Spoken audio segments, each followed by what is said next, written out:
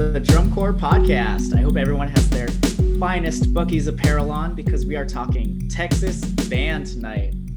Those of you who are watching live, please feel free to toss any questions you have for our guests in the chat. And that being said, we're really excited to have all our guests here today. Thank you so much for joining us on the Drum Corps podcast.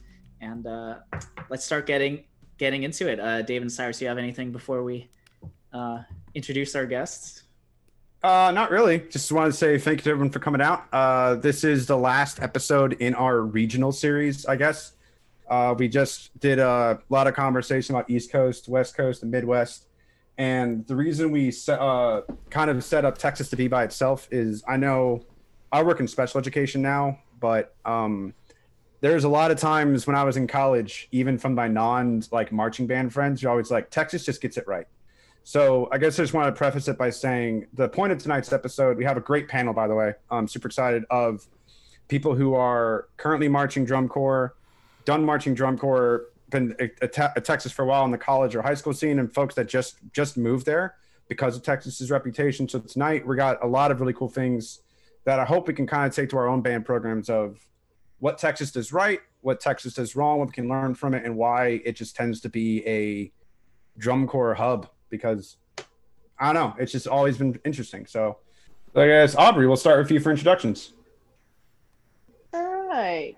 Well, I'm Aubri Campbell. I marched Crossman 2016 through currently. This would have been my age out in 2020, but that's on hold until 2021, hopefully. I live currently in Denton, Texas. I am a gymnastics coach, and I go to Tony and Guy for cosmetology school. All right, I'm next. My name is Brad Meyer. I'm the percussion professor at Stephen F. Austin State University in Nacogdoches, Texas. I'm also the vice president for the Texas Percussive Arts Society's chapter and the chair for the Percussive Arts Society's Health and Wellness Committee. I taught Madison Scouts Front Ensemble for, I think, 2 or 3 years. I always get that wrong. And then Blue Stars for 1. And then I marched the cadets from 02 to 05 in the Front Ensemble. Hi, I'm Davis Smith.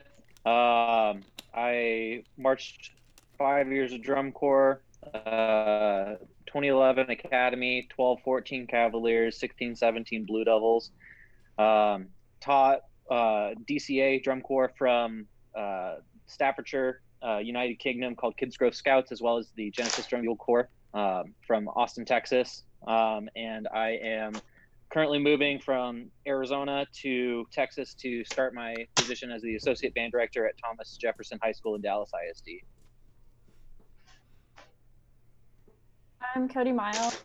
Marched 2 years at the Cadets, 2017 and 2018. I currently live in Denton, Texas, where I attend University of North Texas as a percussion music education major. I grew up in Southlake, Texas, and just love band. Hi, everyone. I'm Mark McGahey. I'm the director of bands at Keller High School. I've been there for, this will be 25 years. My drum corps background goes back to the 80s. I'm the old guy on the podcast here. So I marched Skyriders and Garfield Cadets. Have taught drum corps, Black Gold, Skyriders, and actually taught Cavaliers, Hornline from 01 to 09. And then I've been a DCI judge since 2013. So I've really enjoyed getting to see all phases of drum corps, from a member to a staff member to all of a sudden being an adjudicator. It's been rewarding at all 3 levels. I do just want to say before we get going that as a Cadets fan myself, Brad is the man in 2005 to went Bop do Ba. So just as one pit man and electronic fan to another, it's really awesome to have that on the podcast. And as a cadet, that was the highlight of my career. It's been downhill ever since. You've been watered down to a scat That's rhythm. Right. Congratulations, yeah. all that practice and all that work on the marimba, yeah. And I got known for the guy that went skibba-da-ba. Oh, that was also a really good drum book that year too, I will say. And it's always the best with Tom and Neil. Oh yeah. So I guess we'll just get right into it tonight. So we're talking Texas. I guess we have on our notes. Just let's talk Texas. Why is like Texas, I guess, quote unquote, the best state? So I guess before we talk music, let's just I'll let you guys get that part out of the way. So what's like y'all's favorite part about living in Texas, or like maybe David's, you can say like why you moved to Texas. Well, do you want me to talk about just in general, or do you already want me to get into the career path leading me to Texas? We can do either. I just think it's, as like a Southerner, I just know whenever someone's like, "Oh, Texas is the South," and I'm like, "No, Texas is Texas. Texas is not a Southern state. They technically country." Yeah, and so I guess just for our podcast folks, I think that's a good place to start. Of just like Texas is different. It's also just this giant state. So I guess if you want to start like career, why you want to move there, and we can kind of start the conversation there. Yeah, sure.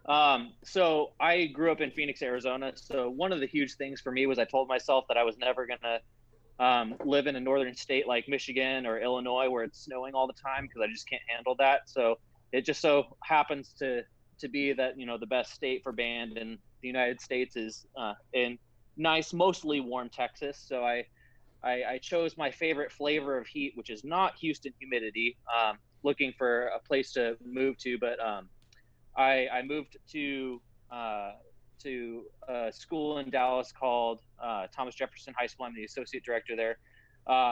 Finished up 2 years teaching in Arizona. A lot of reasons led to me making the move. One of the big reasons being the culture and just wanting to be surrounded by some really high-level educators and to continue to learn. I was very blessed to student teach with Mark McGahey and learned a lot from him. And I've, you know, really sought to educate myself so that I could educate my students better. And, you know, I firmly believe if you're the smartest person in the room, you're in the wrong room. So I wanted to move and be around people that I could mold myself in their image a little bit. So that took me out to, you know, Texas. And, you know, it's my first day moving into my apartment today, and it feels a little bit like Phoenix weather, and in a good way. It's not humid like Kansas City, where I've been for the past few months with my fiance's family. So, you know, nice warm weather, really good band. And, you know, if we want to get further into that a little bit later, we can get a little bit further into that later. So I guess, does anyone else want to add to the epicness that is Texas barbecue, anything like that? Or do we just want to get right into music? Because I feel like give a Texas chance to talk about Texas, someone's bound to do it.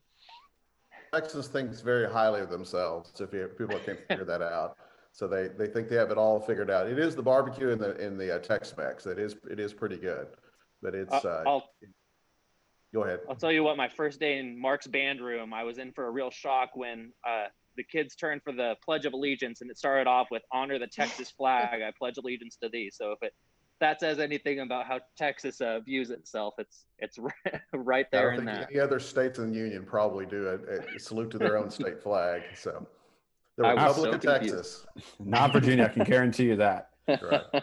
So I guess we'll just get right into it. As just since we're talking education, I know Mark, you had some really great points about this. So what makes Texas such a like nationally known state? Music education. Is it like I hear a lot of things about like Texas football. Like I've heard the analogy that like God in Texas is high school football, so Jesus is the marching band. I've heard like they just really like music. They got nothing to do because they just all go to high school football games in the weekend. I've heard a lot of like conflicting things about it. So like, is Texas successful because the football is successful? Is it something with y'all's legislation that makes it so prominent? Like, why is music such a big deal, and why is it that we see so many great musicians come out of Texas? Sure. I'm going to have to research the marching band is Jesus part of it right there. I'll let you know about that. It's all the elements together. It's funded really well. It's supported really well. There are lots of advocates. The history runs pretty deep. You have band programs that go back to the 40s and the 50s out in West Texas that really were the trendsetters in most of the stuff in the nation. And of course, that permeated throughout the whole state, especially in the metropolitan areas. The football portion of it, I think people want to see, it's school spirit's a big thing in Texas, where if you go to different parts of the nation, attending a football game, much less an away football game with your band program, spirit squad, palms, etc. That's unheard of. But in Texas, that's kind of a given. You will be home games and away games in a normal year. And with that, there's lots of extra help from the funding. It's not the athletic department that funds it, but it's basically the school districts say, hey, what does it take for our band to be there to show spirit? And so that's where the capital outlay comes in. Hey, we need to have this many sousaphones. We need to have a drum line that does this. We have to have buses that get us there. We have to have uniforms that, you know, are the competitive style, et cetera. So there's super support at the level. On the state level, you have strong organizations that I don't think exist in lots of places. Of course, there's TMEA, people probably have heard of, Texas Music Educators Association, but you also have Texas Bandmasters Association. Those are deeply rooted in the sense that they have people that are strong, looking at things that in legislatures that are making sure they're protecting what we're doing. And I don't know if other states have that. Let's say if some states talking about let's increase the PE requirement with beginners, and so all of a sudden they're going to take away music programs. Well, there's someone that's a lobbyist that's hired by the TMEA organization say, hey, we're going to protect this, and they have gone to bat for and protect the tradition of music education, and that's pretty unique. And in turn, that really helps out the local organizations and, of course, the states and other cities in the state that can do this. The funding, we all have heard about the Texas stadiums, right? Like, for instance, that could be a football thing, but it's a source of pride where you have stadiums that are 20 and 30,000, you know, for high school football stadiums that a lot of people in drum corps, especially when you go, you're going, man, my college stadium isn't that big. And I think everyone's always said that. And you go, yeah, right over here is a high school. Look on that hill over there. There's another high school football stadium with another school district that's just as big. And that's unheard of, but especially that's protecting and really supporting extracurricular activities. So, Aubri, how is that like as a student raising up in Texas? I know you did the color guard scene, but like, was that sense of school pride something you saw there? And like, how is it when, because she marches crossman, as she said, when you have people come from other states and start talking to you about like having camps in Texas, did your fellow corps mates notice differences from being in there, and how was it being a student in a state like that? It's really crazy. I definitely got thrown into the activity with little to no information, like no knowledge of what I really was getting into, but being able to see what goes on beyond state lines and how they're like, it's just not as important. And that's crazy. Like, that's all I've ever known is like the football team chanting like state, you know, like they were so excited for us to like be going to state and state for the band program, right? It's just crazy for them to support that audibly to other schools and to like see that support and to feel that support from the get-go, like that's just so unheard of, I think. Especially like growing up, you think like band is like made fun of, and for a football team to like that does well as well, for them to show that support to us, whether that just be stemming from school spirit, it's just really cool. And from the people that come from other states for crossmen, like they like that's so unheard of for them to like, oh my god, your football team didn't make fun of you, are you serious? It's just the appreciation and the support you have from all other departments, whether it be like soccer, football, basketball. It's just like hand in hand. It's really, really cool. It's awesome. Yeah, I remember I don't want to have like a jealous feeling, but like I know my 1A band, we won a grand champion once as a 1A band. We beat a couple other folks, and we're super proud because we hadn't done it in a while. We broke 90 for the first time in like 10-15 years.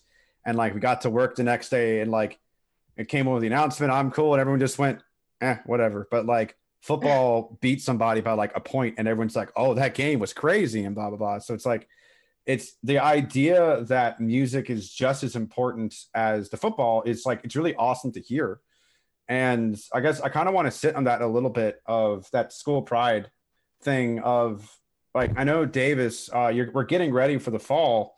As Davis and I'm a first year teacher, like completely first year, but I know Davis, it's the first year in a new system.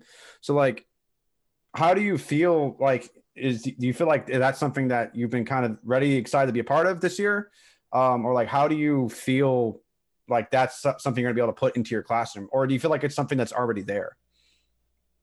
That's a very hard question to answer, to be totally honest. I will say that the program that I'm coming into has a lot of great things going for it, but there's a lot of things, even for our school, that's up in the air right now.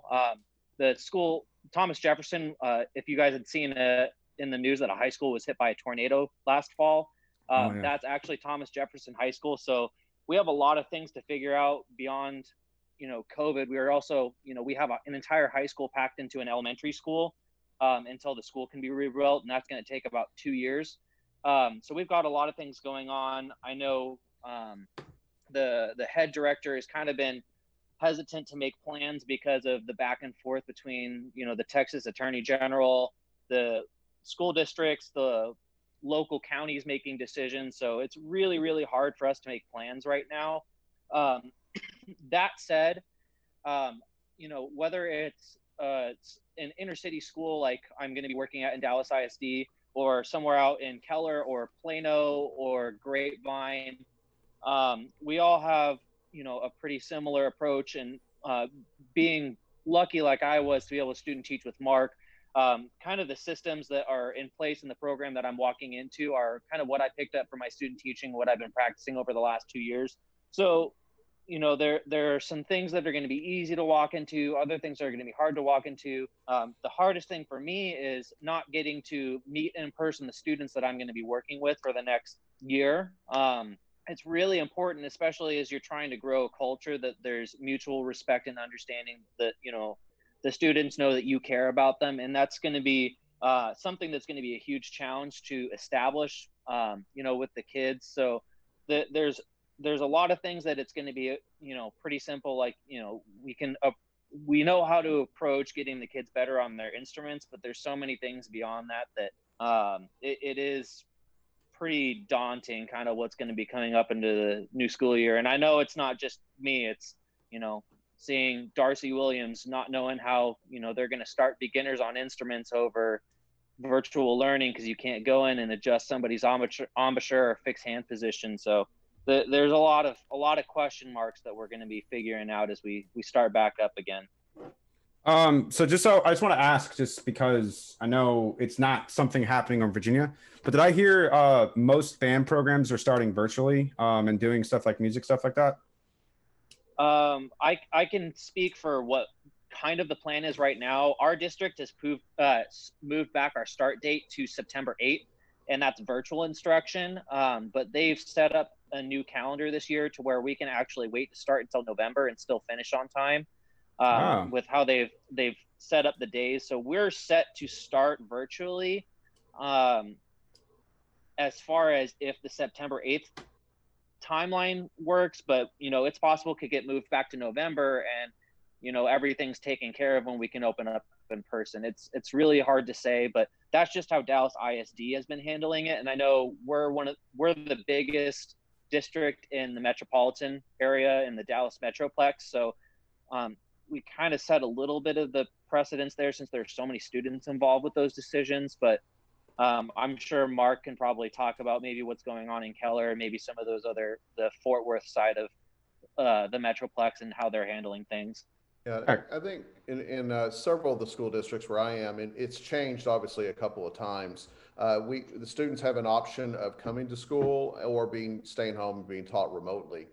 They'll have that for the first grading period, so they had to make a choice. Most school districts have done something like that. The ones that haven't have actually said, hey, we're just going to start remotely. We had that this time last week. That's what our district had said. And then the Attorney General came out and said, you're going to need to change your mind on this. And then they immediately kind of flip-flopped the idea. So it's up in the air, and I bet it changes even a couple more times. But Austin schools, very similar to what we're doing, in addition to Houston, San Antonio.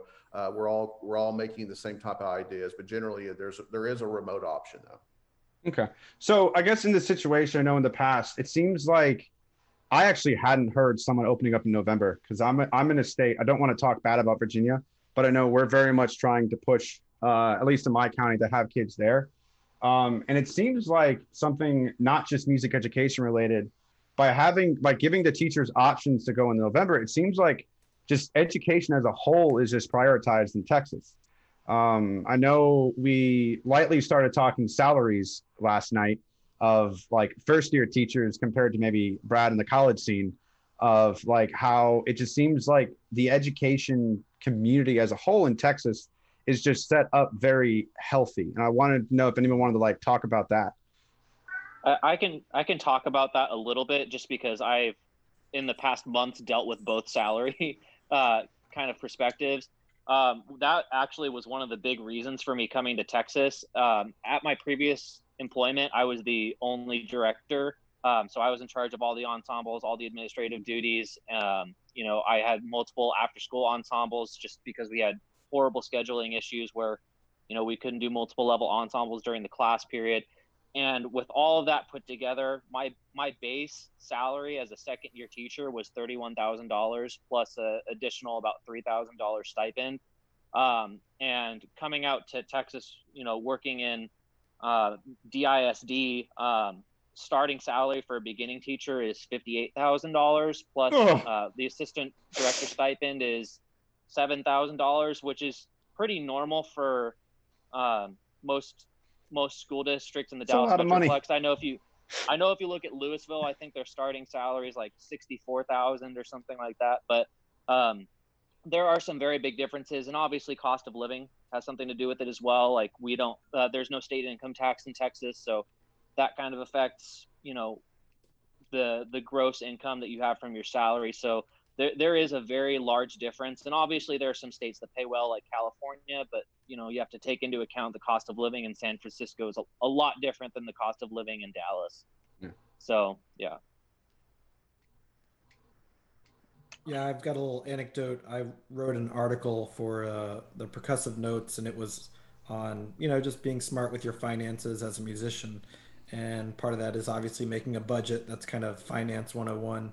And so I used one of my just graduated students' salary and his expenses, and then I had a peer just review it and checked it, and they said, I think you're going to need to lower the amount of income. I don't think it's going to feel very applicable to a lot of people. And I said, but that's what he makes. And the person editing said, yeah, but most other states don't make nearly as much as a first year teacher. So that's when it really kind of hit me how well Texas does with financially supporting band directors. It's all teacher salaries are a good base, and then of course we all get a stipend to do extra things like band directing. So you are rewarded for that.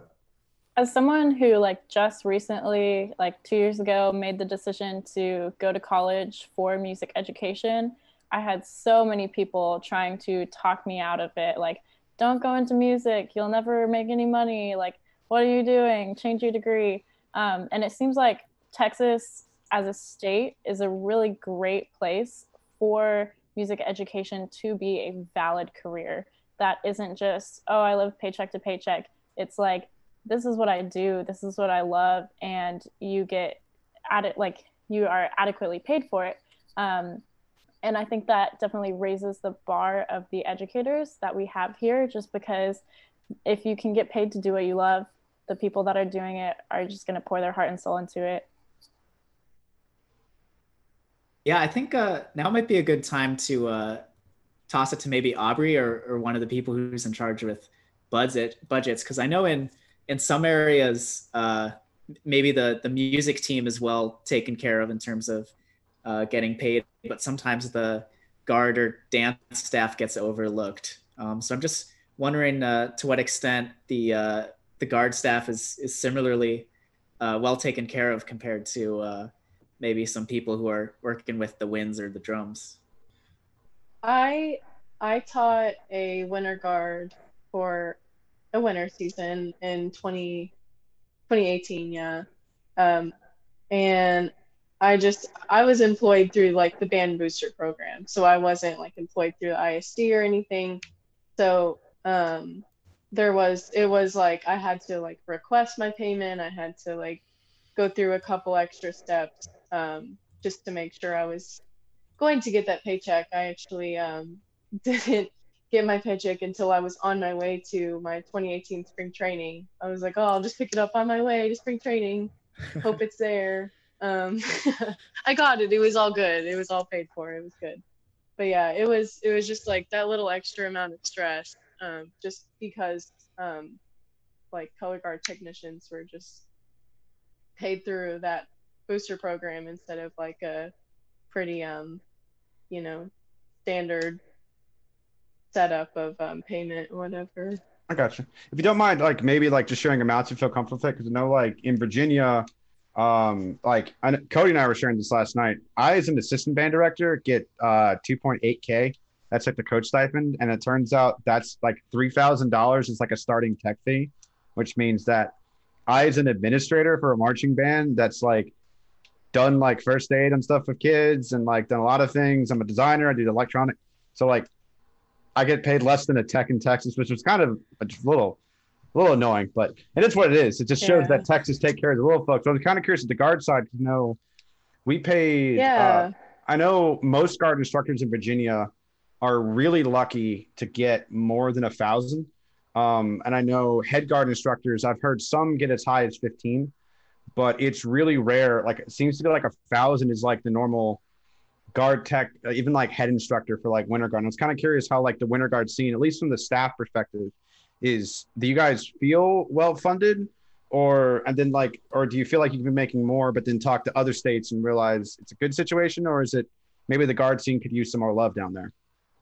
Yeah, I hopped on to the staff train, not like right at the beginning. So I didn't join till like right at the end of January, beginning of February. And from that time until the winter season was done, or I stayed until I left for drum corps. So that was like mid-May. So from like the beginning of February to mid-May, it was actually a little under 1,300 for the season, which is actually a lot more generous than I assumed it would be, because it was very, very, very last minute. So that 1,300 for those couple of months. But yeah, anybody like living on their own or not at home, like most certainly not a livable wage.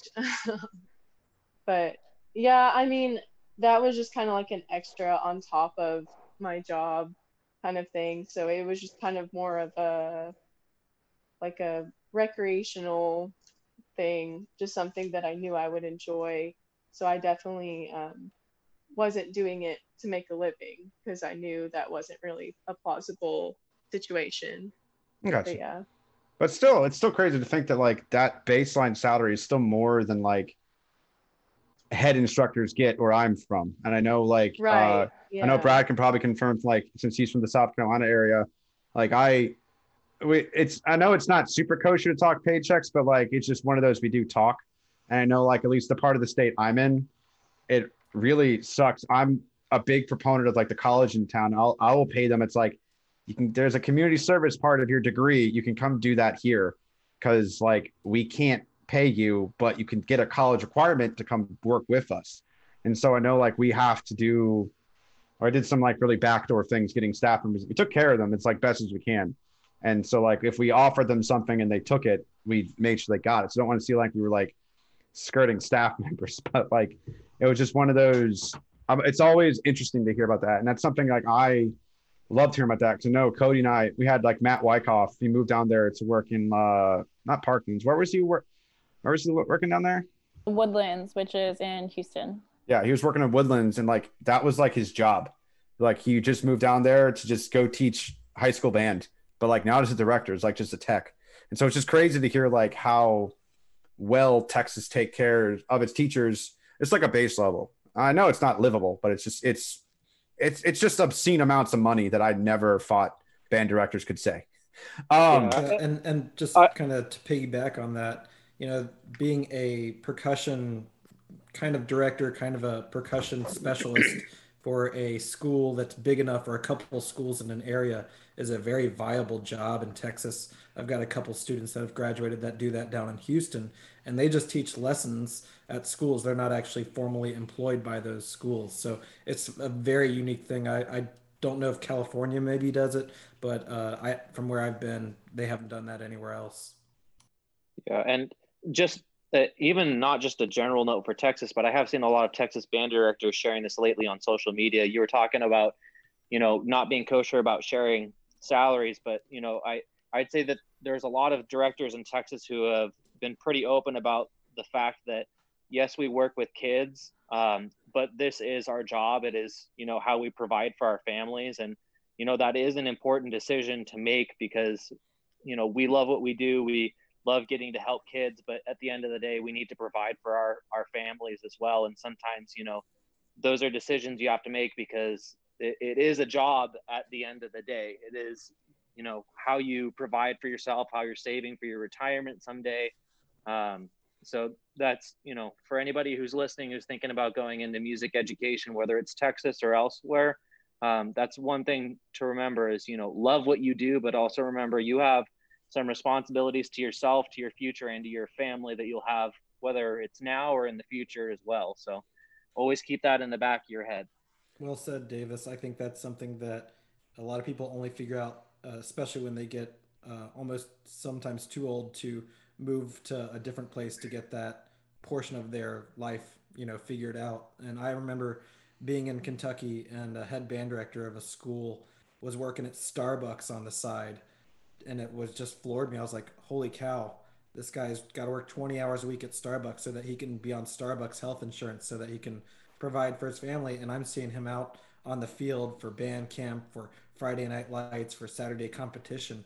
And he's still having to work Starbucks. So I think that's one thing that I really love about Texas. And there's probably some other places, but that they really do take care of their educators.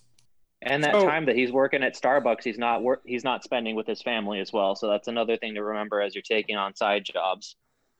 So something I just clicked in my head, because I have like a light connection to talk about last night about Texas. My dad, when the fertilizer plant exploded in West a couple years ago, my dad used to work for ATF with the National Response Team. And so we spent about like 2 months down there. And so one of the things he talked to me that was really interesting was how the fire department was like a big part of the community. And like when one of the firefighters died in that thing, it's like the whole community took that. And I feel like that sense of community, I feel like it is like the way Davis described it. I know the band directors of Meyer and the teachers of Meyer, we kind of really try not to talk politics because we don't want to like either get in trouble or we don't want to like influence the kids or et cetera, et cetera. But it seems like if I'm hearing it correctly, I mentioned the firefighters because I feel like Texas is just defined by like really tight nets of community. There's a lot of open space. And so where there's people, you guys really hub together. And I feel like if I'm correct me if I'm wrong, the band director is one of those community leaders that like plays am I correct in that? That like just plays a big role in the pulse of the town, or am I just?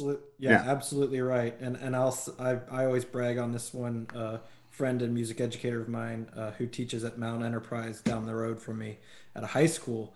And I always call him the mayor of Mount Enterprise because he's the head band director and he's involved in everything that goes on with that town basically. And, I think the town is, I'm going to get it wrong, but it's somewhere around 1,000, I'd say. And, a smaller town, but, they really look up to him for, how things should be done. And he gets asked for input a lot on not just band stuff, but how the schools run and for some things in the community even. So yeah, I would say the band director is a very vital part of small and large, kind of groups of population.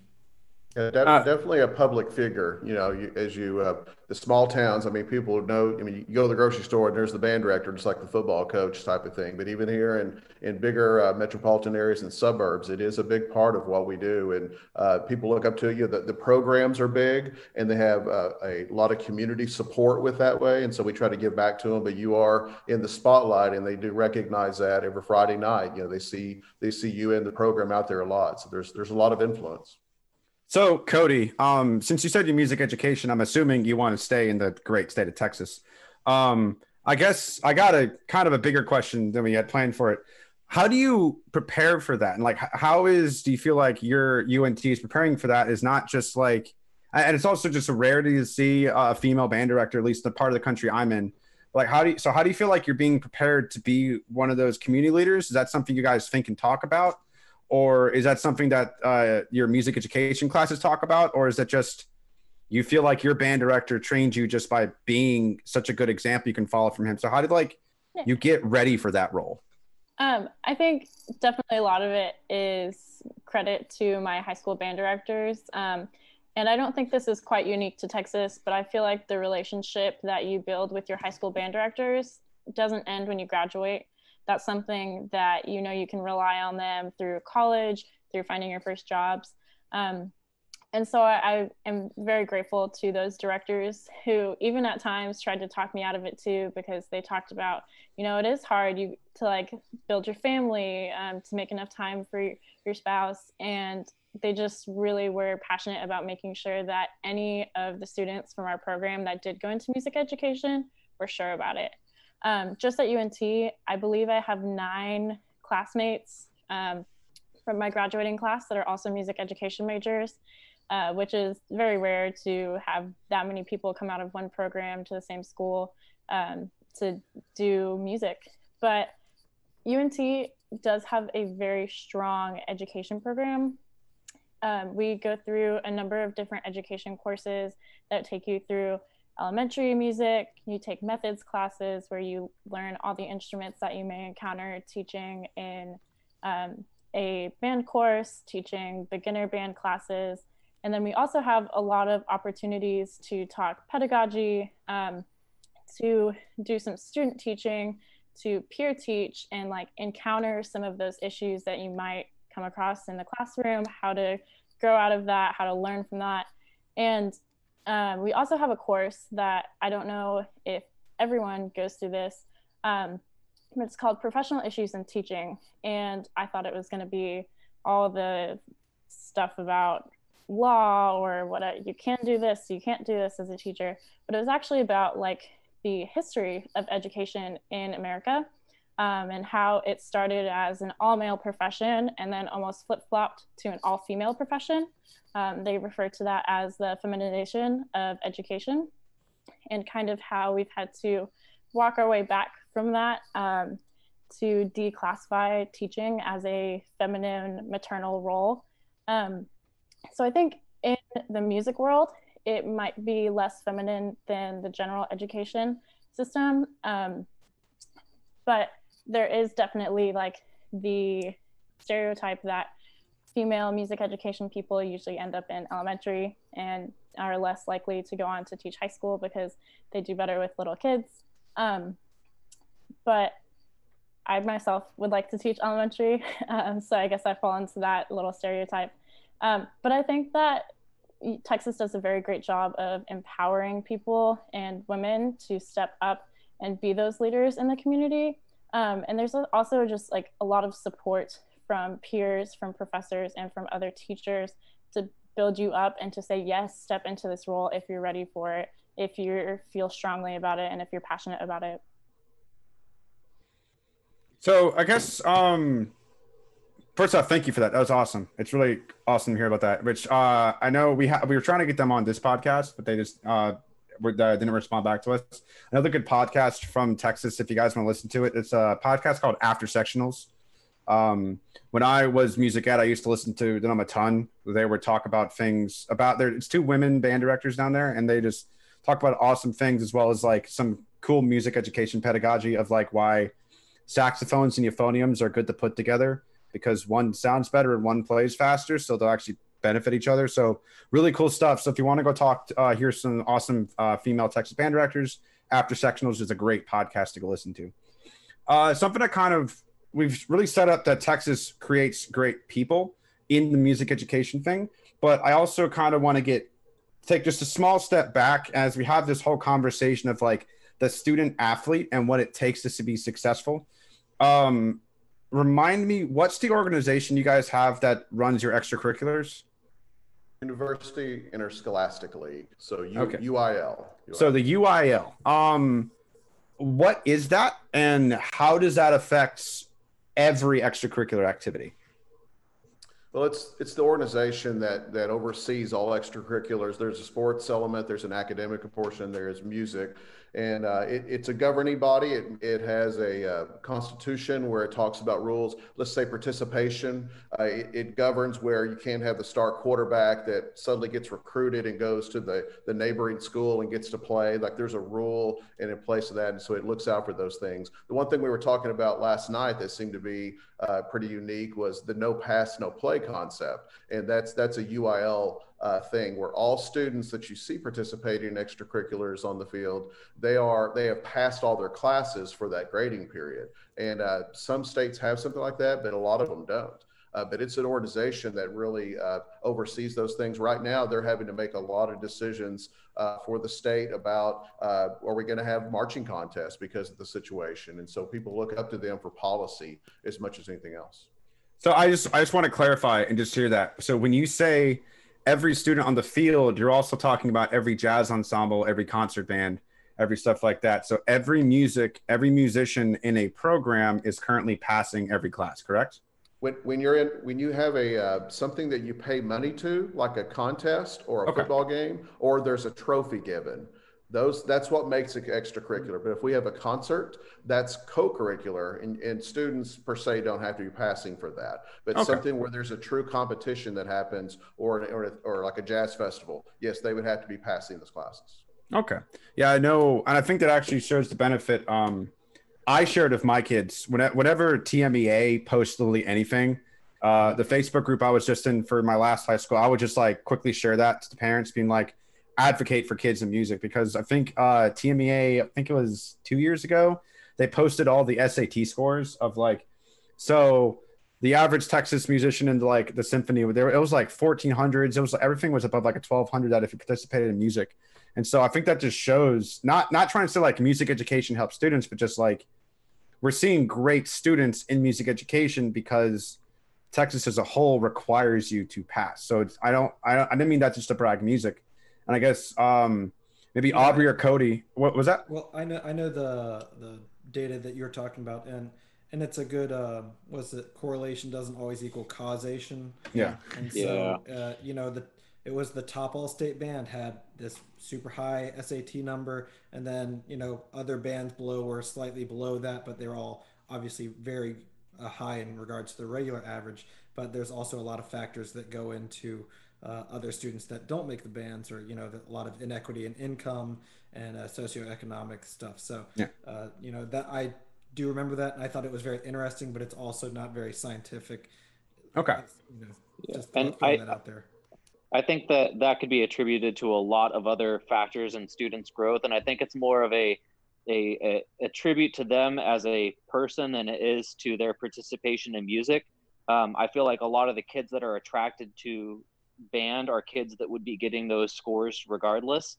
So I think while it's great to celebrate those things, I think that we give ourselves maybe a little bit too much credit in that as well. And I think that the credit should be more towards the students and being lucky that we've attracted those types of students, rather than because they play concert F and tune, they're going to get a better SAT score. So piggyback off of that, I actually disagree a little bit with you, Davis. But I think, yes, like everything that you said was true, but I've also seen a lot of strong band directors investing in their students' academics.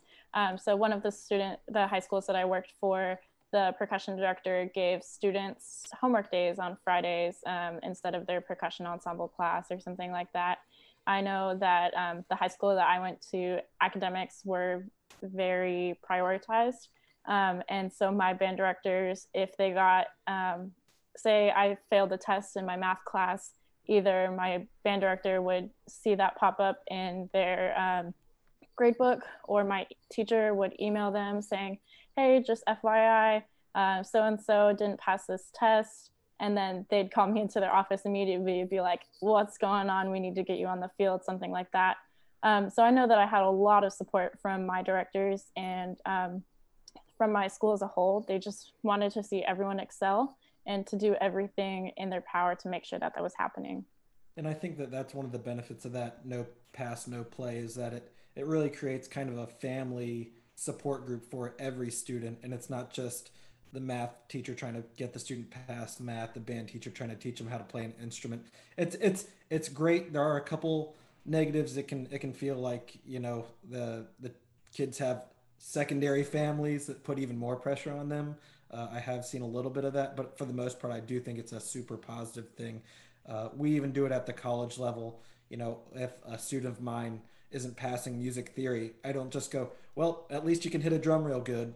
It's no, let's talk about getting you some tutoring. Let's see if we can incorporate a little bit more of that in our lessons. Let's talk through some plans of attack. Bring that up, not just because we need to bring it up, but because every part of your education is important. So that's super jealous. As a special education teacher, it's very interesting to feel like. So I'm new to teaching, so I'm just going to say this very carefully to play the politics game, which Gareth and Cyrus know I'm very bad at. So at least the reputation I've been noticing around some of the areas I'm in, it's like if a student's not failing, I feel like oftentimes coaches or someone will go to that teacher that's failing the student, and it seems very confrontational. Of like, why is my student not here? What did you do to get my student this grade, et cetera, et cetera. But it seems like in Texas, a little bit of credit to the special education and the general education teachers. I feel like that family aspect should be highlighted because it seems like if the student doesn't pass a class, it's not necessarily on the teacher. It seems like they're then given resources to not just like erase that failing grade, but like actually improve their skills and their cognitive abilities. Am I correct in saying that? I would say some. I would say there still is sometimes that pressure that teachers will get to change a grade so that a student can pass to play. But I think that Texas protects its teachers pretty well. So as long as the teacher has documented everything that they've done to help and how the grading's done, then there's nothing other to do than to help the student, and that's what you got to do. And so that's just, I think, a little part of that. I think what you also see, there's a lot of teachers, especially music teachers, that invest in the child themselves, not just in them as hey, you're a really good first trumpet player or a really good snare drummer. They're investing in them as a person. It's not all the time, but you do see the majority of that, because I think that we're generally in this for the right reasons, and definitely passionate about helping kids excel for these different life experiences. I mean, they're all teachable moments, but hey, if we can provide a support group for them and be an advocate for them, not go fight battles for them, but say, let me give you some tools to do this. But I think you'll see a lot of them that actually do give more investment in the child themselves. Nice. I guess, Aubri, I have a question for you. Since I know Color Guard is not technically a music ensemble, it's going to follow more the club aspect. So we just talked about all of the great stuff like that. And it seems in Texas, it's pretty easy to start a music ensemble just because, it's band. So it's going to do band differently. So how is the indoor Color Guard, or at least the scholastic scene in Texas? Is it simply you just start a group and you can get some school funding? Or and what does UIL have to do with getting Color Guard started? Oh goodness. So I guess I'm not sure if this is what you're asking, like the recruiting part of it. Is that what you're asking? More of so your band program wants to start a Color Guard, like an indoor Color Guard program for like WGI or the local Texas circuit. How do they come about that? Is it just something that oh, cool, we're a Color Guard now? Or is it difficult to start a Color Guard? Is there a strong desire for it? Or is it just one of those things that we kind of don't want to do? So I do think, especially in more established schools where the cheer team and the dance team or the drill team, whichever you call it, where those are more established, there seems to be some kind of stereotype that the Color Guard is the rejects of those teams. Those are the girls that can't make the cheer team or the dance team. But I feel like as years have gone by, it's less of that and it's more of the actual interest of the activity and the art of that sport. So it's usually like the people that you recruit for the marching season, they will stay. At least the majority of them are in it for the long run, and they will stay, and they will help establish that winter program right after the marching season starts, and they'll be there until they graduate, or so they're the backbone of that program, and what their products that they put out as a color guard is what is the backbone of what that program will be for the next year and the years to go on. It really is, color guard, aside from like band, is so, I think, different, just because it's a lot of people don't start it till they go to high school or whenever they start their color guard program. So a lot of people start from ground zero, and you just have to build it up from absolutely nothing. And it's all about your staff, and it's all about the knowledge and the stuff they have to offer, and their ability to build such a successful program, I think. One interesting thing that Aubri just mentioned, she mentioned the term drill team, and that's a very Texas thing. There are a separate group of performers that are not cheerleaders and they're not poms, but they're a drill team. It's the Kilgore Rangerette style. So imagine the little cowboy hats, and they do kick lines, that type of concept. So when you see in school, sometimes you see a big band program, but like the color guard could be smaller. Well, they're actually recruiting the same students. And there's this other group. Many parts of the United States don't have those. If you go to the Midwest, for instance, in Indiana, that particular type of person who would be in that, they're in the color guard. But they have the same skill set. So there's another group on top of that. And again, that ties it all the way back to that Texas football thing. That's very Texas footballish to have a drill team. And I think every group has one, no matter really, it could be a small group of numbers, but generally they're pretty active. Where Kodi went to school at Southlake, they were on America's Got Talent. I mean, the drill team they're a big deal. And so that's a separate thing she talked about when you're talking about trying to recruit with some people. And she again, there is a stereotype that kind of goes with it, but they're just as talented in the color guard. So yeah, for sure. David, one thing to add, you asked about funding for winter guard groups. I think little to no funding comes from the school when it comes to those programs. I think a lot of it comes from student dues. I know I recently worked with a first-year indoor percussion group, and their student dues were $780 per student. And that's not too far out of the ballpark for average. I think the range that I've heard is somewhere between like 500 all the way up to like 900. And I think a lot of that, the student dues goes to paying the techs, paying for the floor, paying for the music and stuff like that.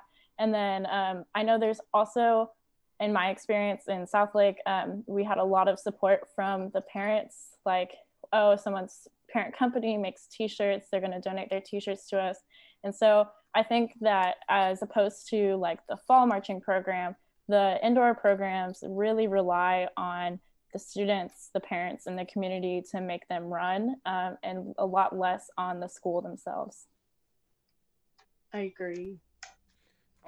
So I also have another question about like the guard scene, like the indoor scene towards you, Aubri, because I think it was something you mentioned last that I found interesting. And I guess this also goes with like the giantness that is Texas, because I think people forget that although not the biggest state in the union, it's a pretty daggum big state that is Texas, of like those schools from like El Paso and down south. If they want to do WGI, it's basically like 20 hours up to Dayton. So you were talking about Texas has their own indoor scene. What's the name of the Texas circuit?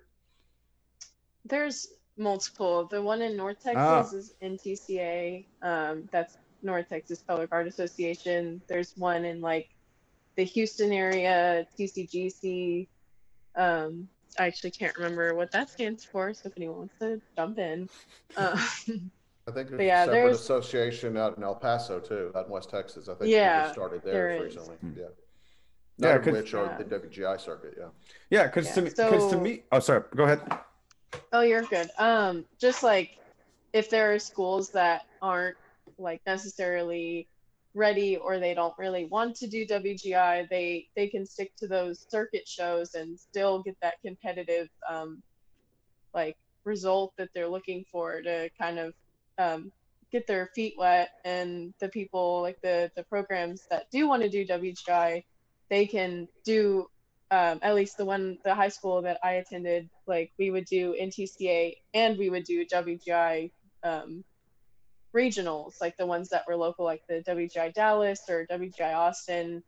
Um, and then we went to WGI Dayton like one time for a world championship. So it's just kind of like, it's definitely up to that program what path they want to take competitively. Yeah. And it seems like the Texas circuit is like fine by itself, because it's also just weird to me. Like, I know we're about to get on to like why we've kind of set up why like a lot of drum corps comes from Texas and why like a lot of good drum corps students come from Texas, because like we just established, like if they're playing, they're passing. And if they're passing, that means they have a good relationship with people, so they're ready to learn.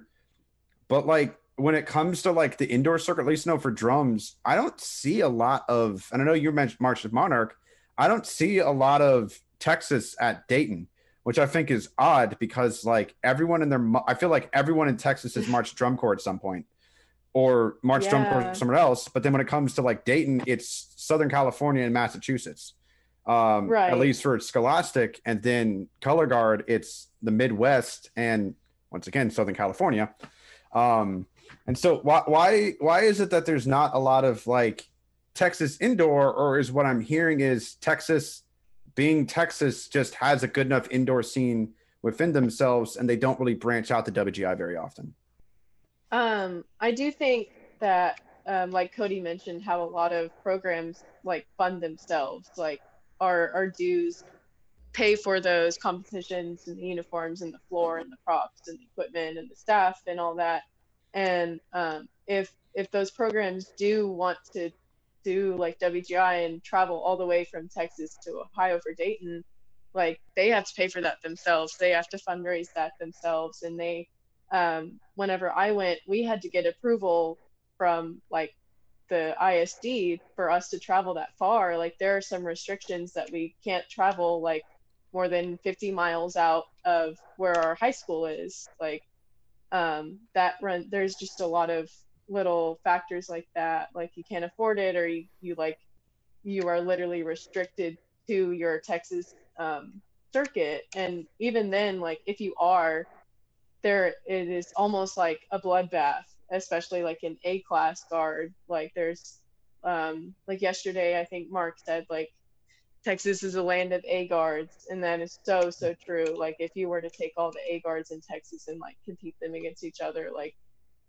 it would That's a long day. be a literal bloodbath. Yeah, like it is incredible the amount of talent and stuff. So like you can definitely be satisfied with your product just staying in Texas.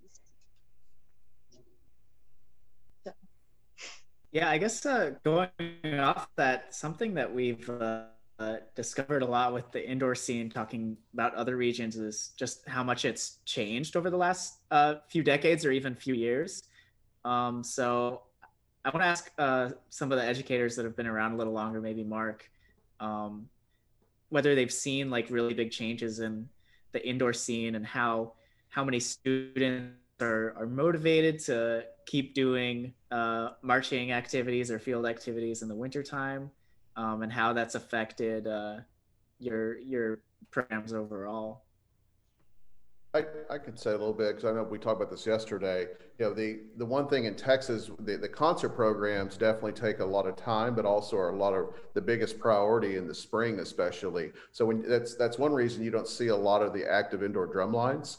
Those guys are pretty spread pretty thin already. The concert programs, like there's 5 of them at my high school, and everyone's extensively either taking lessons or they're in percussion ensembles, and they're also playing literature that prepares for a spring contest. We do have once in every kid's high school career, we'll have they get to play in an indoor show. And so we'll actually provide an indoor show experience for them because we think it's important. So for us, it's funding, it's time. And so they go all day, and then they get to do those extra events on top of that. 5? Yes, 5. Yes. Yeah. Well, five we're planning to go to actually to compete a contest. That's actually fully instrumentated, which I know is going to drive you crazy. But yeah, 5. There's 340 in my band program right now. So, and when we did the Macy's parade, we had over 400. So there's a lot going on there. But 5 full concert bands, yes, and then 2 winter guards and an indoor drum line, and a partridge and a pear tree. So, well, it's a lot that is a Texas-sized music ensemble. That just there's several programs that have as many too. So. Yeah, but it's extensive, and with that, like it's a corporation. I mean, there's a lot going on with those areas, and then North Austin, those Leander schools have a very similar kind of setup and have great excellence in the same programs. In addition to what you see in San Antonio and Dallas and Fort Worth. Yeah, but yes, 5. So, my brain just resets after maybe not getting to teach the 50 kids that I get a look at for as an assistant director of my program, as you have 350. Holy crap. That's a big number. Let's toss over to Brad in the college scene, because it seems like, how's the college scene for music education in Texas? Well, it seems, I know Kodi has described UNT as kind of a like music education farm where they just like churn people out like it's their job. But like, I know, I guess, where do you work? What's your job at the college you're at? And then what's it like talking to your colleagues in the different big Texas schools for stuff like that? Yeah, so SFA is, or Stephen F. Austin State University, is about 2.5 hours north of Houston and about 3 hours east of Dallas. And so our program has, the School of Music has over 500 students. Our marching band has over 300 marching individuals and members of that group. And so it's a very large school of music. And I kind of joke, it would seem in any other state, if you were 2 or 3 hours away from the bigger cities, that you would be in the middle of nowhere and you would have a much, much smaller program. But because it is Texas, and just because SFA is, I'm very biased, I think it's amazing and great.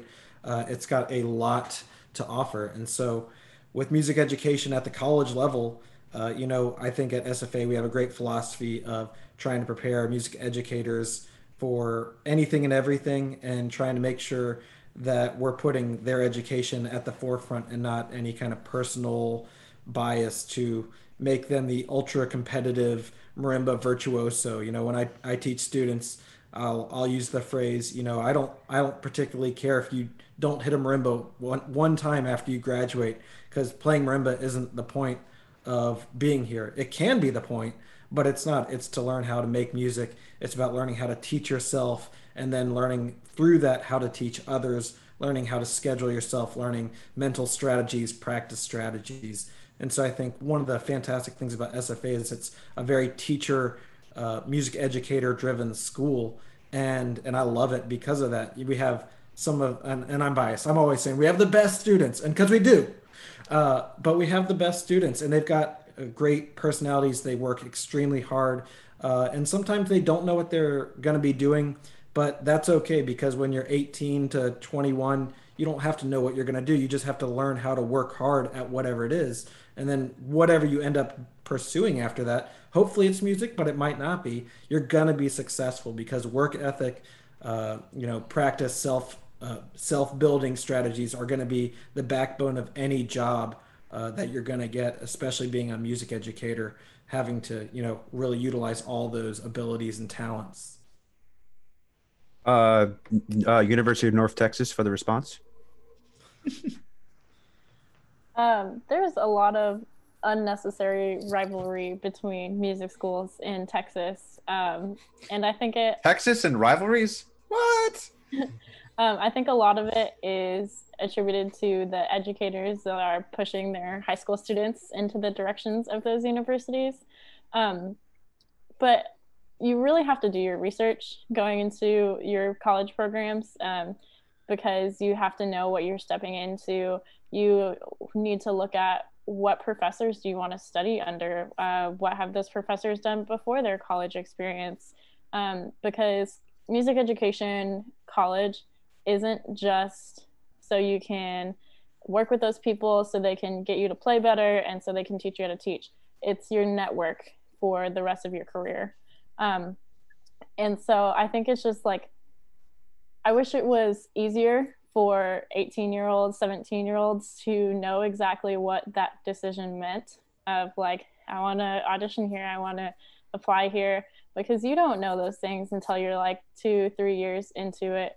But you can't go wrong with music in Texas. Yeah, and one of the things that I always try to recommend, because I don't want to be the old guy telling high schoolers what they should and shouldn't do, or I told you so, but you get 2, 3, 4 to 5 college visits day as a senior in high school. Utilize them wisely. Go out to the schools that you want to be at and meet the professors and interact with them and observe them teach an ensemble, watch them teach a lesson. Go to a music theory class, because you may not have any idea what that will entail. And that's okay, by the way. You don't have to know, but I think it would really help a lot of people if they utilize their school visits for actually going to the school and visiting and getting some contact with the professors early. I always send out this invitation to all the band directors that I can, called the Be a SFA Percussionist for a Day program. And I just invite students to come on our campus, and they literally shadow a college freshman. And so they'll go to maybe a music theory class, they'll observe wind ensemble being taught, they'll observe percussion ensemble, steel band, maybe a jazz band, they'll watch me teach a lesson, they'll go out and watch the marching bands rehearse. And I think that maybe not everyone can do that. Maybe there's not enough time in the day. Maybe they just don't want to and they already made that choice. But I would say, even if you've made the choice to go to school, go there before you actually commit all of your time and energy for 4 to 5 years, and money. Yeah, there you go. Because it's a huge investment. And like Kodi was referencing, that's going to be your support network. And you want to make sure that you do feel supported, and that you feel that you'll be supported while you're there and after you leave. And so I don't like being the old guys telling young people what to do, but I absolutely would say be smart with your high school visit days. I think Kodi maybe had a little story about how she used hers. Yeah, don't be like me. Don't use your college visit days to write off flying to a drum corps camp on a Friday. Just take the sick day if you're going to do drum corps in high school. And I think that's a really important point, because like when you pick college, and it seems like there's a lot of good colleges in Texas, I think from those that have been around the podcast a lot, I'm not a huge fan of where I went to my undergrad for odd reasons, but I found a lot that I benefited from it. Like if I went into it with the professors and the later knowledge that I had, I would have definitely picked Liberty to begin with, because so I have a John Cage tattoo, and I had professors actually like invest time in me and give me private lessons in Steve Reich and John Cage, which we were small enough school we can do that. So like I got a really great time. Plus I met my wife, and if you met her, she's so much hotter than I am. And like, I'm super happy that I met her. So I'm benefiting that to like my college, but like, there's a lot of times I wish I invested and looked in lit a little differently at colleges.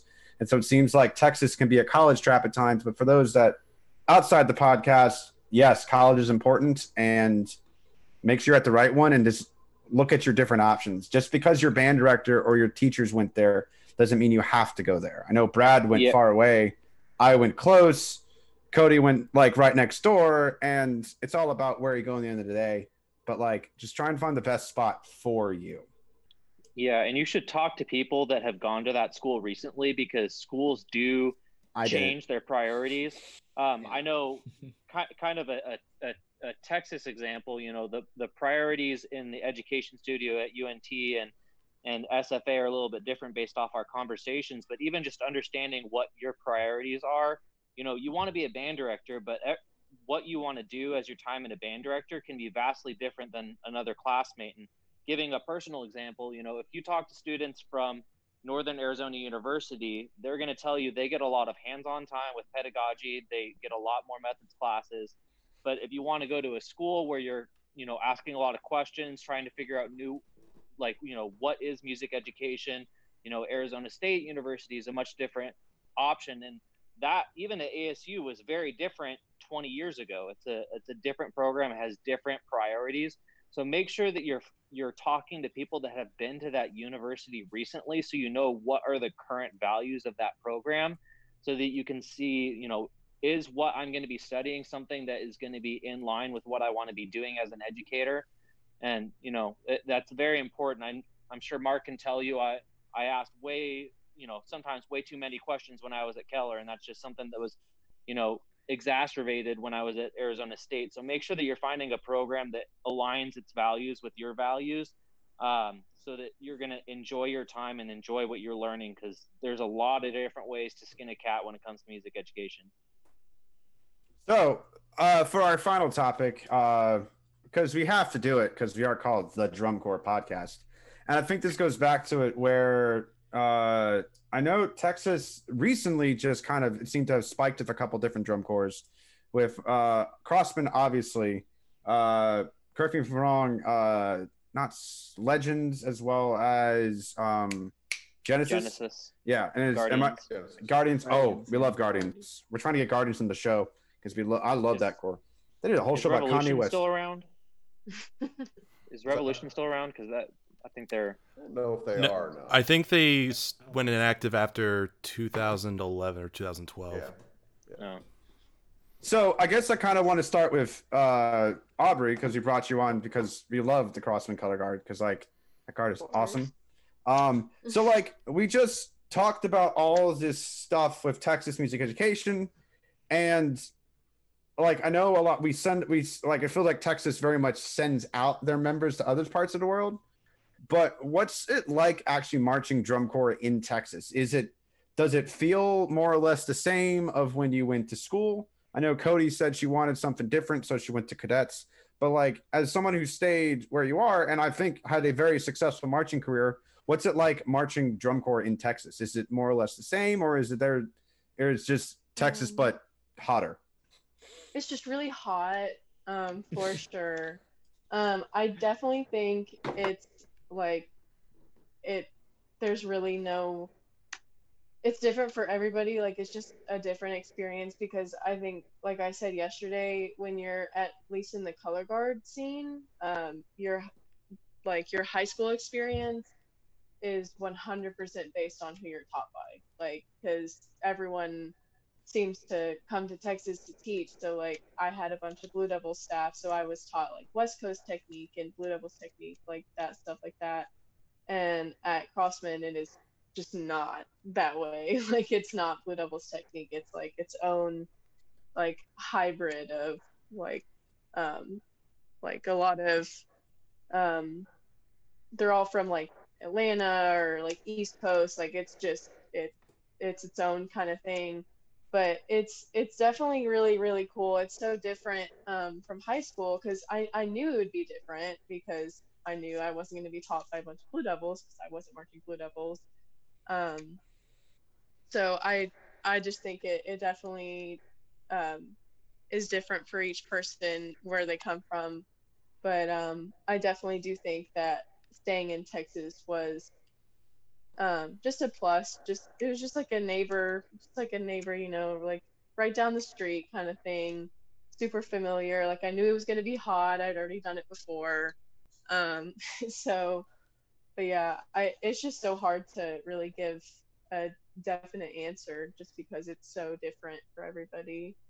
And I think something that needs to get mentioned at least some point is it seems like, at least I used to be roommates with the guy that worked admin at Troopers, and they did every camp in Texas. I know cadets did a camp in Texas. It seems like everybody, and it seems to might have actually started with someone on this call about why Texas seems to be not just a drum corps center for students and corps to start off with, but for corps to do camps in. So, Mark, why did you start having the Cavaliers be in Texas for camps like this?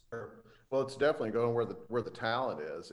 There were several educators that were already from Texas, Santa Clara staff, Bill Watson and Jed Weeks, Dean Westman. They were a part of that for in the late '90s, the early aughts. When we started having more students, for instance, the brass staff I taught with, we were all Texas band directors, and we had students that were coming to us, and they saw that, hey, this is kind of the tip of the iceberg. That next year, which would have probably been '02. Or '03 frameworks spin cycle that year. Those years we had at least one camp in Texas, like the November audition camp was there. Then you started seeing several other top 5 groups that started doing the exact same thing. You have several groups that actually have multiple camps in Texas, and in fact, some of them do all of their spring training in that area. But it was neat being on the forefront of it, and I think we just kind of said, hey, this is just the beginning. We need to go to where the area is. Drive the semi down from Chicago, and it would take all week to get there, get established at a school. In fact, one of them we had was at one of my middle schools. And then we had a brass camp and percussion camp. Well, maybe it'd been color guard. It was a November camp, and that kind of got things started. And that was early in the 2000s. And now you see so many groups that have taken advantage of the exact same thing. There's such a wealth of talent. Austin has the same talent area. Houston. It's easy if you want to say, hey, I live in Dallas, and I want to drive to Houston to a camp rather than get on an airplane and fly to San Francisco. It's like get your foot in the door with the program, and then once you're committed, then you can do the follow-up camps there. So, Kodi, how is it having, did you go to a Texas Cadets camp? I did not. Okay. Oh, okay. I and my parents flew up to PA.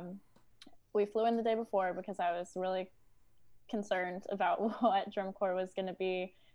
They stayed in a hotel all weekend, so they would be nearby.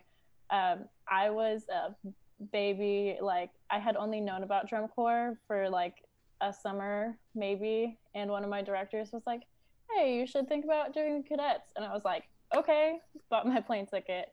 And thankfully I did find experience and family that I loved there. But if I hadn't, that would have been miserable. So I think that having those satellite camps being near you is so important, because especially with more and more high schoolers getting involved in drum corps, just shipping your kid off to who knows where in a different state to get picked up on a shuttle at some airport is a very terrifying experience to transition into drum corps. And I don't know why I didn't go to a Texas camp. Crossman has a camp at my high school almost every year. They're just all over the place, but I just happened to pick the drum corps that was forever away from me. Yeah, I'm actually interested. How big is the Team Texas at Cadets? Because I know, especially at Blue Nights, I know we had dozens of just UNT kids, not to mention University of Houston and other places in Texas, and so it felt like a Texas corps, even though we were up in the mountains. I don't know an exact number to put on it, but I would have to say at least in 2017, 2018, somewhere around 20 people, maybe more. And it's you find that person that's also from Texas and you're immediately friends because you're from the same state, you're best friends. And Texas tour was a really big hype. Everyone buys the Buc-ee's Texas short. There you go. Texas flag shorts. There you go. Yeah, I have a couple pairs of those actually. You have Don't to forget buy the bucket of iced tea that's outside of the San Antonio. Yeah. Bill Miller. Bill Miller barbecue. I think in 2017 we had between 40 and 50 members of the Blue Devils were from Texas. And then it was 30 from Arizona, and the rest were, California and sporadic throughout. But they always joked that the people who could march and couldn't play were from Texas, and the people who could the people who could play and couldn't march were from Texas, and the people who couldn't play and could march were from California, and that made up the Blue Devils. Nice. Yeah. So I guess we'll just start wrapping up. I'll say my closing words and then we'll throw it around. First off, thank you guys so much for coming on the episode. This has been both infuriating for great reasons because y'all are made in the hot Texas sun, so whatever. But more importantly, it's just awesome to hear that as an educator there's states in our great union where we're having a lot of oddness happen. I think that's a good description for this current political climate. But it's really comfortable to hear that someone really values education, and not just for music. I think like we all like Davis made a very good point of, as band directors, we oftentimes, or like music folks, we think like, oh, we're doing this. It sounds like Texas as a whole, with any extracurricular activity, very much values their education. So if you see a football player, a baseball player, chess player, it seems like any person doing that, like they're being cared for in the classroom and has that community aspect. And it's just something I'm going to take from this call as an educator, especially from the special education side of things, to having students that might struggle to do the extracurriculars they want. I'm going to try and adopt things like that. So y'all might get some messages from me about how to maybe make one of those systems for myself and share that with my band director, as we're trying to, it's a really great reset year for education as a whole. I'm very excited for some of the new things, because like we didn't do standardized tests last year. So do we ever need to do them again? I don't know, but I just get rid of them. But I think there's a lot we could learn from this year. And I also think there's just a lot we can learn from states that don't just put out great music, because that's cool. But like, I can put out great music, but I wasn't a very good student. And I struggle as a person sometimes. But it seems like everyone I met from Texas that's done the music program, they're just awesome people. They're fun to talk to. And I just see them as successful. So I guess I'll just throw off to Aubrey. If you have any closing conversations about why Texas is the greatest state or whatever, but like, and then we'll just kind of throw it around the horn from there. I don't know. I just think it's been a lot of fun to kind of brag about like the support that we have, and the good times that we tend to have. I don't know. I just think it's a really established thing here in Texas, and it's just really cool to have been a part of that. Like, even though I didn't really know going into it, like I didn't really appreciate it as much as I do now, as I've stepped away and been able to look at it. Like, I kind of wish I would have had that appreciation going into it.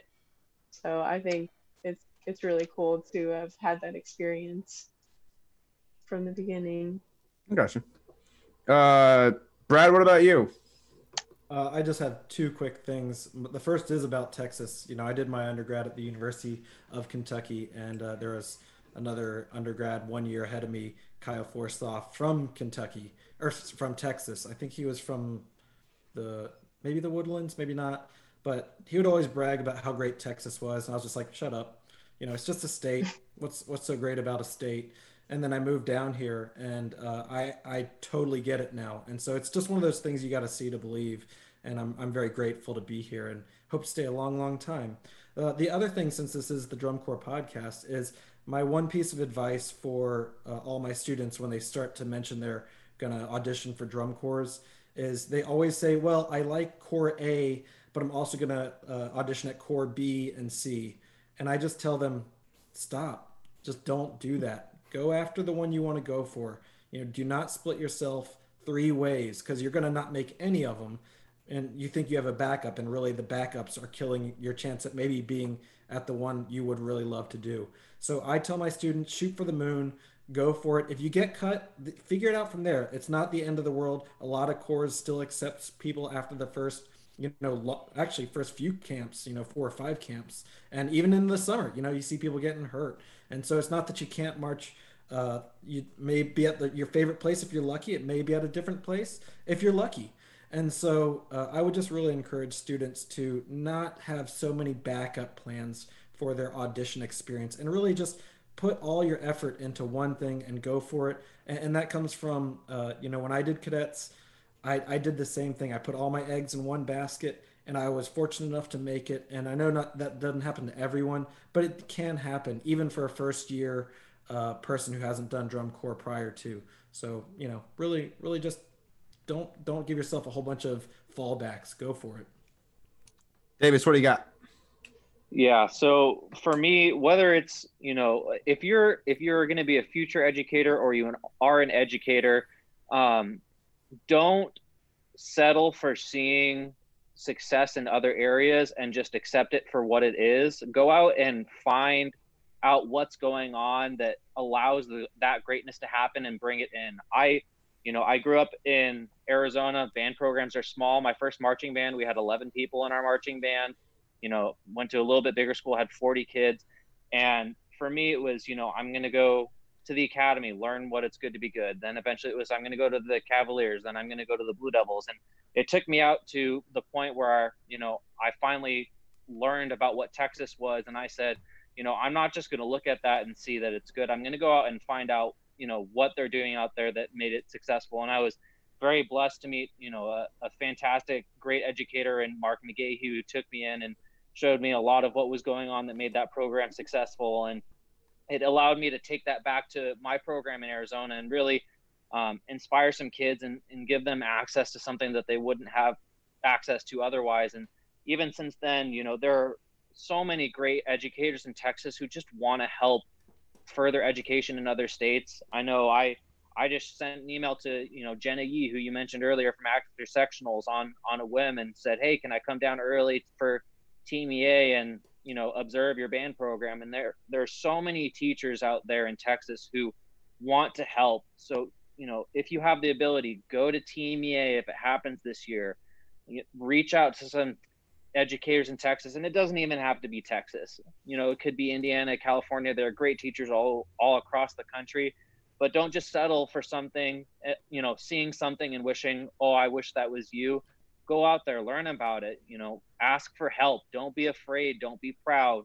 Try to find those solutions for your kids. Cause if you're not looking for it for your kids, then, who else is going to do that? You got to give them, every advantage possible. And the more you have, the more you can give. So that's what I have to say on this Texas topic, y'all. Yeah. Kodi, what do you got? I guess just that I'm really grateful that I did have the chance as someone who grew up in Texas to step out of my comfort zone into East Coast Drum Corps, because it's not only important for us to see all the positives in here, but it's also important to learn from those around us, to get the experience in other cultures, in other groups and other teaching styles. And I especially love when my East Coast family gets to talk about and meet my West Coast or Texas family. Texas is West Coast? Interesting. Hot take. I think she said best coast. Is that what you said? The best coast? Yeah. Yeah. I mean, Vanguard and Blue Devils would say that, Texas is West Coast based on. Well, we never talk about the Gulf Coast. We never talk about Jimmy Buffett or just boat pontoons tied to each other enough. That's my neck of the woods. So, Mark, what do you got for us?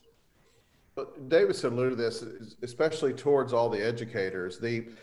I was assuming, I'm from Oklahoma originally, but I thought for sure when I would come to Texas and all the best educators, I thought for sure they wouldn't want to share their secrets and how they did things. And I had that totally opposite. Every one of them, to the nth degree, would say, sure, come and watch rehearsal. I welcome you here. And then they would share materials with me. They would help out with, send me a videotape of your performance. I'll be glad to comment on it. And I was shocked how giving everyone is, because see, they're already thinking 2 more places down. It's okay for them. They're not seeing it as a competitive part. They're willing to share and be a lot more side by side. I think that if you could reach out to anyone that you hear, whether it be a podcast of After Sectionals or someone on this right here, you could figure out, hey, I want to go in and talk to those people and see if I can kind of be a part of that, whether it be attending their rehearsals or go to a state convention. And it's very inspiring, but also just the wealth of knowledge that's out there from pedagogical clinics that all of them put on, or books they've put out. It's great, and it's a very supportive community. It really is. So I guess with that, I guess we're approaching the end. So on my end, just on behalf of the Drum Corps podcast, to our guests, Kodi, Brad, Mark, Davis, Aubri, thank you guys so much for coming on. I know I've been talking a lot, mostly because I run the tech side of things for these episodes, but this has really been informative, and I learned a whole lot, and everything's just been fascinating. So again, thank you guys for coming on. Thanks for having us. Appreciate it. Absolutely. Thank you for the opportunity. Yeah, just echo Cyrus. Thanks a lot for coming on, y'all. And similar to Brad, I guess I first figured out Texas was a thing at my first tour at Blue Nights, when so much of our core was from Texas. And, I kept thinking, the stars aren't actually brighter there. And it's not that big a deal. It's not that great. But I think I've slowly gotten a greater appreciation and love of Texas. So thank you all for deepening that love. And I think now I'm going to have to look into grad school in Texas after all these great conversations. I also like how your Wi-Fi. So much. I like how your Wi-Fi started like crapping out when you started like, are the stars bright? Is Texas great? And then what you said, it is, your reception on my end just like cleared right up. So it's just like you can't even like the internet won't even let you badmouth Texas because we have that Texas censorship thing that you guys just don't know about. Yeah, I guess that 5G is based out of Texas. Holy crap! All right. Well, okay. Hopefully I didn't start another conspiracy theory in these troubling times, but thanks again for coming out, and thank you all to everyone that was watching live on our Facebook page, and thank you all to everyone that's listening later on Apple, Spotify, or any of wherever you listen to podcasts. But thank you all. Have a good weekend, and see you on the other side. Go Texas. Have a Box 5 weekend, everybody. Thanks for having us. Axe 'em Jacks.